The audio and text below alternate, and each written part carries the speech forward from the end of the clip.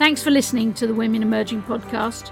Every week we put up a new episode with insights into leadership, practical leadership, seen through the eyes of women leaders of all ages and all sectors from right across the world. Our aim is for women to be able to say, if that's leadership, I'm in. Don't forget to subscribe to the podcast and join Women Emerging on our website, womenemerging.org. That's womenemerging.org for more fabulous free leadership content.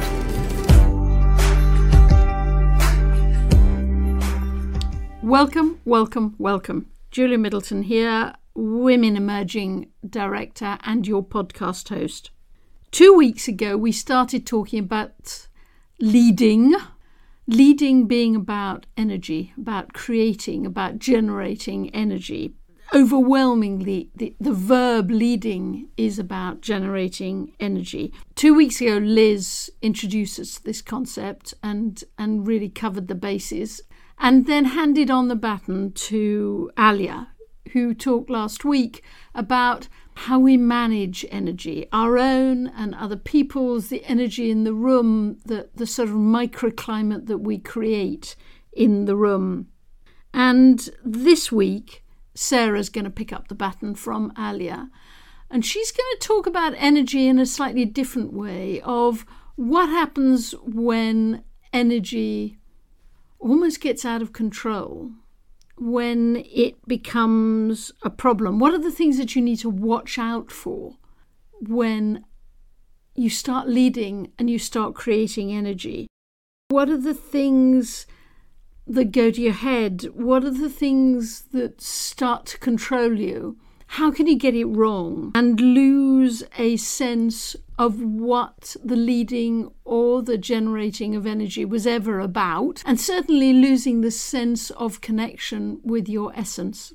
Essence, as we talked about it over those 7 episodes before we started on energy, essence being who we are and how that shows up in our leadership.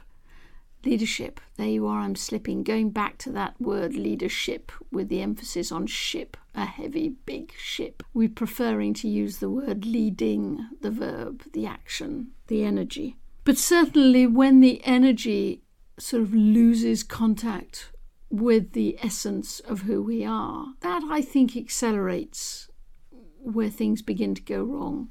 But anyhow, I leave it to Sarah to talk through some of these dead ends that we so desperately need to avoid as we create energy for change.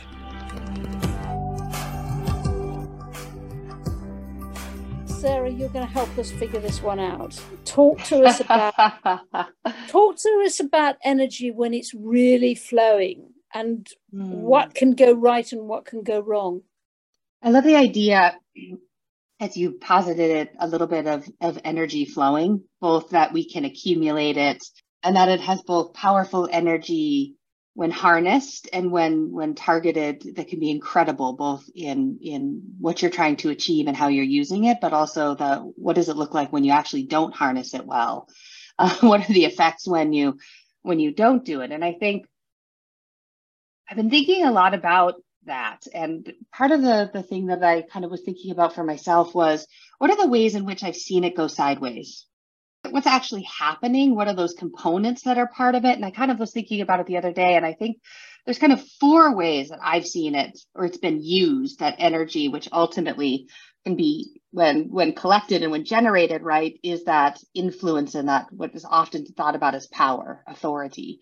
And I think one of the ones that, and mostly I would say mostly in self-reflection, one of the ways is what I kind of think about is unchecked, unexplored energy and power, right? When you kind of deny that you have it.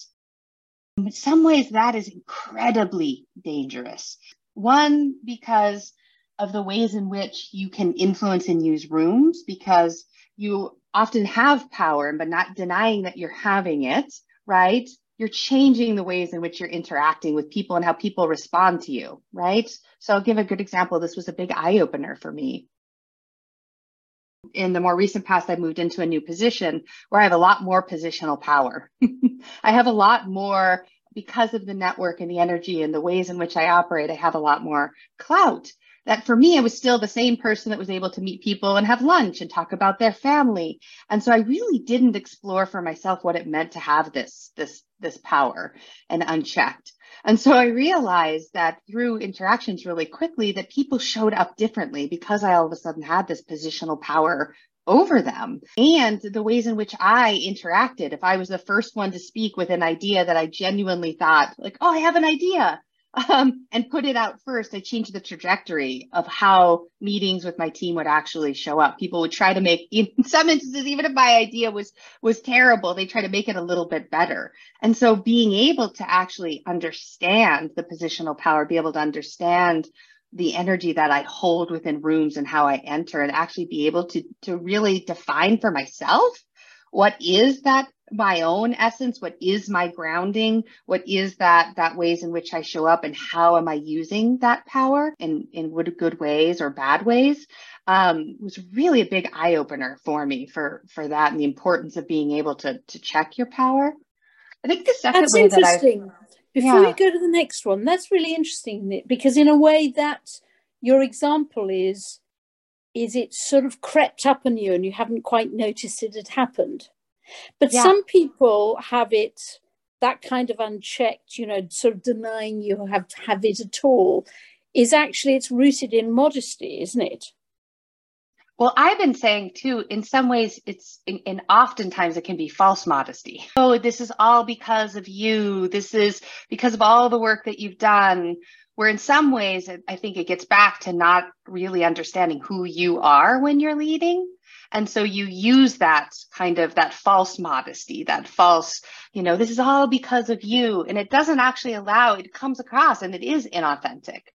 In inauthentic ways when you're trying to bring people together. If you haven't, you also don't assume and understand, not only take credit for the things that you have accomplished. And I think oftentimes this is something that women leaders face, right? We've been taught, be quiet, don't be loud, don't be arrogant.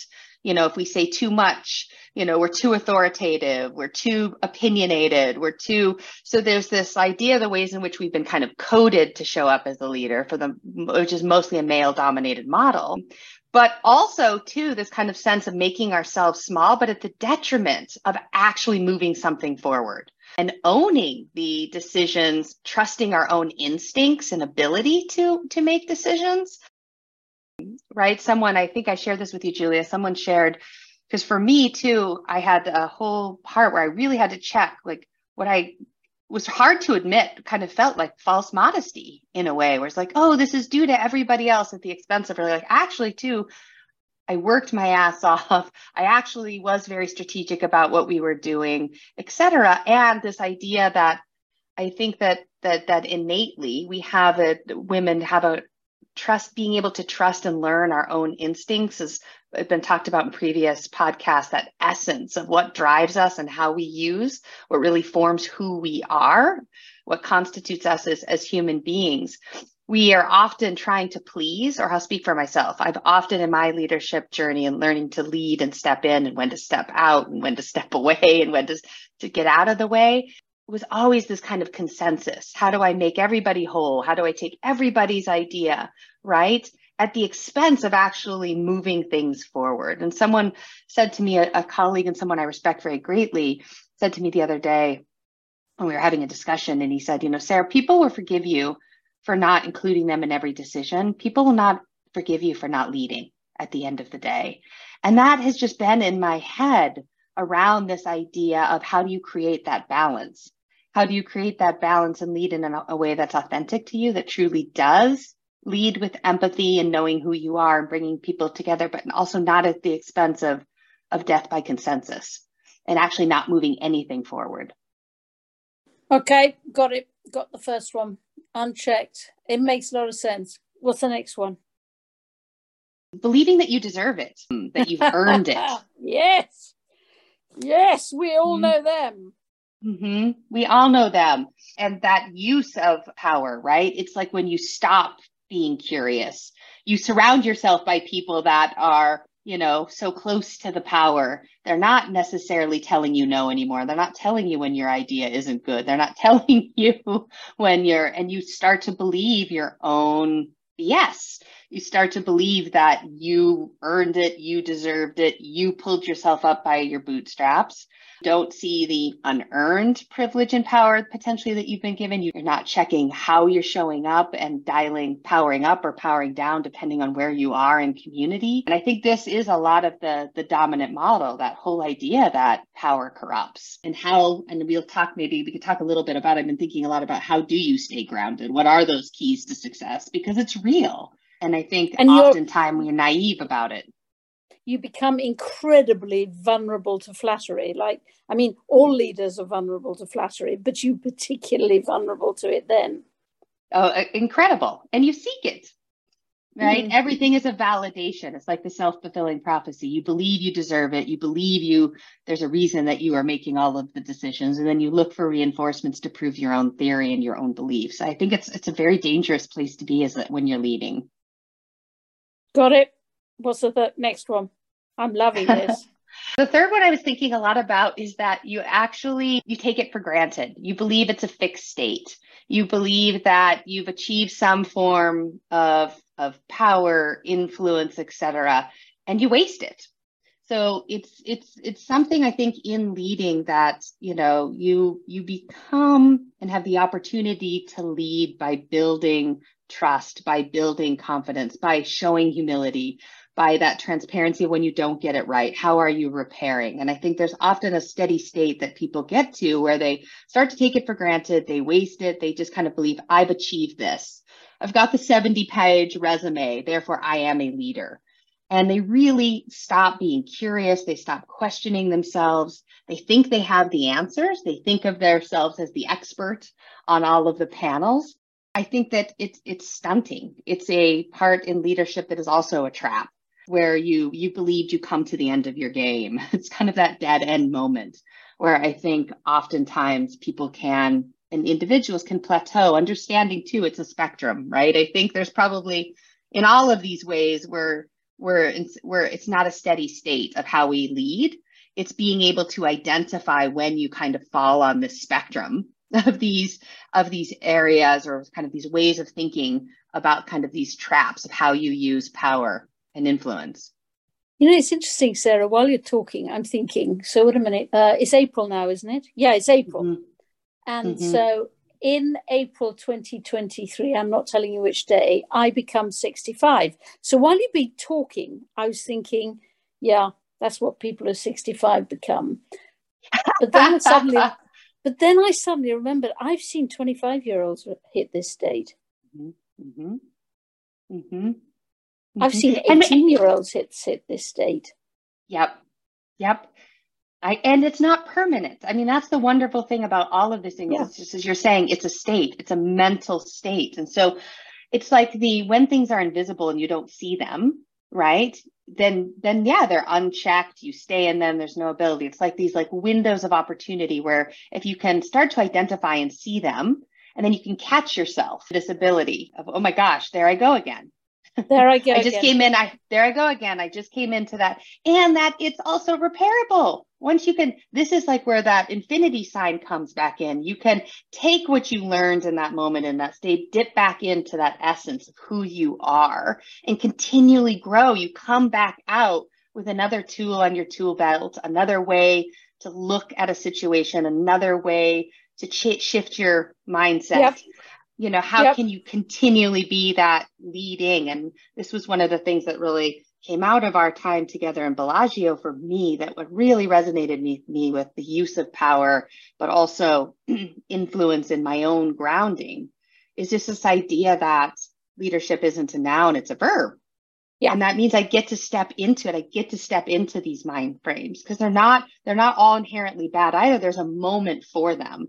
It's just when they become the extreme form of themselves, are unchecked or unexamined, that can really lead you, no pun intended, right, into these situations where you're not the best version of yourself. Talk about puns. I've got really stuck on this word leadership. It's a ship, isn't it? Mm-hmm. It's not a verb, it's a ship. ships are huge and they take For forever freaking to ever. turn round.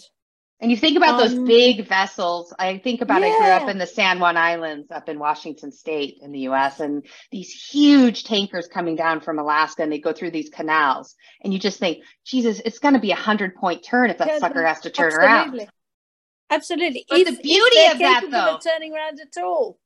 yes, but the beauty, if you take that analogy, though, if the beauty is if you shift that huge tanker 5 degrees by shifting your mindset, by taking a different approach, you can radically shift the direction of it. Got it. Okay, the fourth one. Sarah, what's the fourth one? Abuse it. Yeah. You use it over other people, right? It's a tool of power and control, and you abuse it. And one of my favorite and dear colleagues and friends said to me once, when we were kind of talking about and thinking through and just discussing, what does feminist leadership look like? What does it look like to really lead from that place? And she said to me, feminist leadership isn't the absence of power. It's that you use it wisely. And that's always come back to me when I think about power. And what does it actually mean to use it wisely and what you wisely?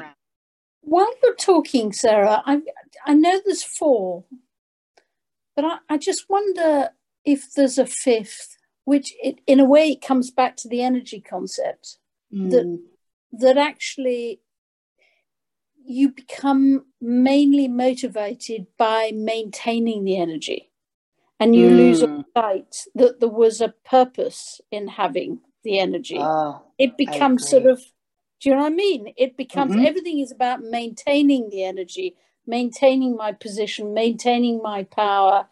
And I suppose the word "my" comes big into this, but I get bad-tempered when I'm on boards, and I always laugh. You use the expression, you sit on a board, and that's what most people do. They sit with their arse on a board and heavily sit on it. And to me, the main task, if you're on a board and you're leading a board, is to remind them that we're here not to perpetuate the board, or indeed to even perpetuate the organization, but actually to achieve something. And that gets lost, doesn't it? The energy is for a reason. But that's where power corrupts. And I think this is where we often see it also in organizations, where you get huge founder syndromes. It becomes about the person and not about the purpose. And then you build the structures and incentives, the culture of that organization around a person and their energy and their quote magic, which is often real, right? You get very charismatic leaders that are very good at harnessing and bringing in energy. Again, it gets back to, how do you use it wisely? There's a tipping point probably in there, probably a Malcolm Gladwell tipping point in there, right? To the energy, where it becomes a slippery slope, where it becomes, again, it gets back to a little bit believing your own stuff. You become more about the servants of the energy, don't you? Yes, and it's craving. It's like Gollum in the cave, like the precious with the ring, right? It's that you have to keep feeding it. It's this powerful thing. It's like this insatiable desire, this like taste of power and energy and being on top and being looked at as the expert. It's really hard to keep those roots grounded in curiosity, humility, in a network, right? It's that back like mycelium. Yes, back in everything to me. Motherness, everything. Yes. Nature, body, education. All comes back. Trauma even. Yeah. Yes, pain. The biggest leaps that I've made in my ability to show up and lead has been from a place of pain, has been a place of deep, deep learning and self-reflection. And mostly the shit I didn't do right. I mean, I think we're also incentivized to share those successes. And back to your point of maintaining that, it does not leave, the system does not leave for incentives to share where you went wrong. It's to be right, make decisions, stay on top, maintain that power. And particularly for marginalized populations, it's seen as there's, as you said, there's only 2 spots on the board anyway. So, it's like there's a scarcity mentality to it too, that there's a scarcity of power and energy and resources. And so it leads to a certain type of behavior. It leads to kind of hoarding, maintaining, building your own fiefdom, building yourself up. Because in some ways, like I think you and I joked about it, it's survival. And I think oftentimes there's this, we're going to empower, we're going to create leaders, but we're still putting them in. It's like you and I joked, it's like, it's still bringing teddy bears to a gunfight, in this sense of like, how do we equip ourselves to understand it's not all beautiful roses. They're amazing in it. So how do you build that ecosystem of support to keep you grounded and connected? But that in itself is quite interesting, isn't it? Because you've said you need to understand yourself and you need the right people around you. And the truth is that the system will begin to gaslight you so that you don't understand yourself. Yep. And the system is quite. Or they'll tell you you're wrong. That you start to feel crazy. You're exactly right. Absolutely. And then the system will also, let's come back to Hunger Games, will pitch you against even your greatest of friends. Yep. Because there's only so much space up there. Yeah. Mm-hmm. Mm-hmm. And that's why, again. Do you think leading is good for your health then? No.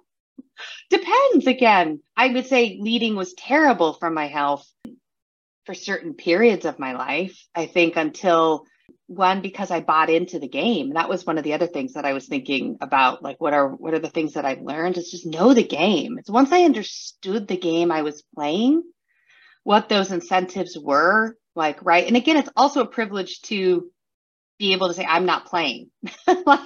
like recognizing that too is also a huge privilege, because most people don't have the option to say it's just actually surviving, right? It's making yourself small or creating mechanisms. But I think, recognizing the game, right? Understanding what those incentives are, because there is an opportunity, like we were talking about, to build that network of individuals around you who do have a different, or are more often in a different mindset, which are actively doing and building that muscle of leading in a different way, and finding those individuals and figuring out those points of connection and building that, as you've often talked about, that kind of that proverbial well of leading, where you have this sisterhood of, hey, I fell in that pothole. I've been there in my career. I've had that really challenging conversation with the board. Here are some tools. Here's what I've learned. And to really have that ability to share and have that ability of connection is key. Because I do think it's incredibly isolating. It's incredibly lonely. And I think you are constantly gaslit. And you're constantly told not to trust your instincts. The model is head up. Yep. But there is nothing more fun. There's nothing more, well, I suppose there are a few things that are more profound or equally profoundly satisfying than when you're leading a group of people and it is pure energy. Mm-hmm. And you are achieving something that is worth achieving. Mm-hmm. That's electric. It's completely electric. And that's why it's not that bad for your health. It's just that you have moments of the beauty and then some pretty tough moments as you get to it. But leadership done well, at the right time, in the right place, there's almost nothing can beat it, I think. I'm struggling a little bit. Again, depends on how we're defining it, right? Because I get it, it's not a steady state. So I think being able to acknowledge and understand back again, it seems like we keep going back to the essence and understanding and that continual learning and evolving, that evolution part of it. But it gets at being able to identify when it becomes unhealthy. When you're in one of those mindsets where you're, when you're not leaning on community and you're isolating yourself and you start to believe that you're the only one that can solve this, instead of the ways in which you show up in community and leading together and figuring out how you best channel your gifts, the things that you really do excel at. That's when that electricity happens, is when you can actually, you understand both your superpowers and you understand your kryptonite. And you've been able to build this kind of web of individuals that you're leading towards a purpose, right? That I can see it as like nodes lighting up on a map, right? That is pure bliss. That is the best parts of it. I think that's why, that's like the ultimate state. And you're right. There's nothing like that.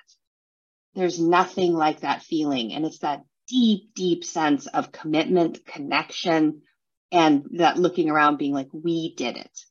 We did it. We did it, not I did it. Wow, look what we did. We did. We did it. But let's not forget, let's remember your first one. We did it. And the tiny little bit of I did it too. I did it too. And that's the part where I was really hard, was a big aha for me. Was like, this is false humility of what I'm doing, which was so hard for me to admit. But it was like, yeah, and I did it too. And this part wouldn't have happened if I did not do that part. But it goes back again to also understanding myself, which was also letting go of the things that I wasn't good at, or somebody within my ecosystem, within my community was way better at. So, but that takes understanding yourselves and letting go, right? And that to me is also such an important ability when you start to really, when you get that essence and that dipping into using that energy correctly, you start to really understand and you can let go. And that is also electric. So Sarah, we both could have predicted the sheer number of metaphors that would happen once you and I started talking. But the truth is that the final metaphor is this huge energy, this huge infinity sign swinging around, and then it's back anchored into essence. And that's when you get it right, isn't it? Mm-hmm. Mm-hmm. And you have, I think we often lead with empathy and have grace for others, but also in that true essence, you have grace for yourself, because you're gonna F up. It's not all, you have to be able to understand. You and I have talked about it too. It was really hard for me to understand. It was a big learning for me, a big curve, of that I couldn't make other people whole. I wasn't responsible for other people's emotions. And that also just came too because of the sense of like, well, if I can't get everybody around the table, or if so-and-so doesn't like me, then I failed. And this idea too of that for me was a huge lesson in all of this of energy. It was like, I don't need to be liked. I really want to be respected. I wish I would have had that in my 20s. I wish I would have had that ability to reflect and have that and show up in that way. And it's because, right, of that, when you start to get that power, there's this giving yourself grace that you're not always going to get it right. And that, yeah, it was huge for me. Huge for all of us. Thank you, Sarah. Hurdles is too nice a word for them, really, isn't it? They are sort of cliffs we have to avoid, and recognise that it's possible to avoid them. And in fact, it's possible to go off the cliff and still keep going, and to get back up onto the top of the cliff and keep going. These are things that you can always turn around. It's interesting, isn't it? I remember years ago having long conversations with my mother-in-law that were so disastrous. We got on so badly for the first 10 years of our marriage. Everything was pretty awful. I'm sure I didn't behave right, and I'm pretty sure she didn't behave right. We got off to a bad start and we continued. And for 10 years, they were sort of lost. But it is extraordinary how you can come back from the brink and reframe yourself. I think I've mentioned it before, Women Emerging actually emerged from those 2 or 3 months where my husband and I cared for my mother-in-law as she slowly died. And I remember just how close we'd been after those 10 years were over, when we'd come back from the brink, and we'd become so close to the extent that I was holding her hand at the end. I think it's so important when we're leading to remember that there are such horrible cliffs that you can go off, but you can pull yourself back from them. And there are sort of roads you can go down and lose sight of your essence, but you can actually come back and reframe yourself. I think I did with my mother-in-law, and she absolutely, certainly did. Don't believe anybody who says that they're too old to change. It's not true. She did.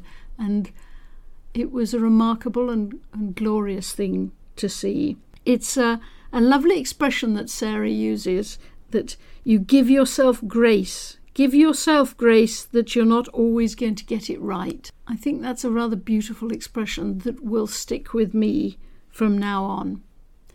So Alia was last week. The week before that was Liz. This week is Sarah. Next week is Uma. And she also talks about energy. And I think she's sort of the embodiment of the link between energy and essence. She starts talking about something she once said to me, which was that women need to claim their power in its purest sense. Come back next week if you want to find out more. I certainly did. In the meantime, lots of love, Julia.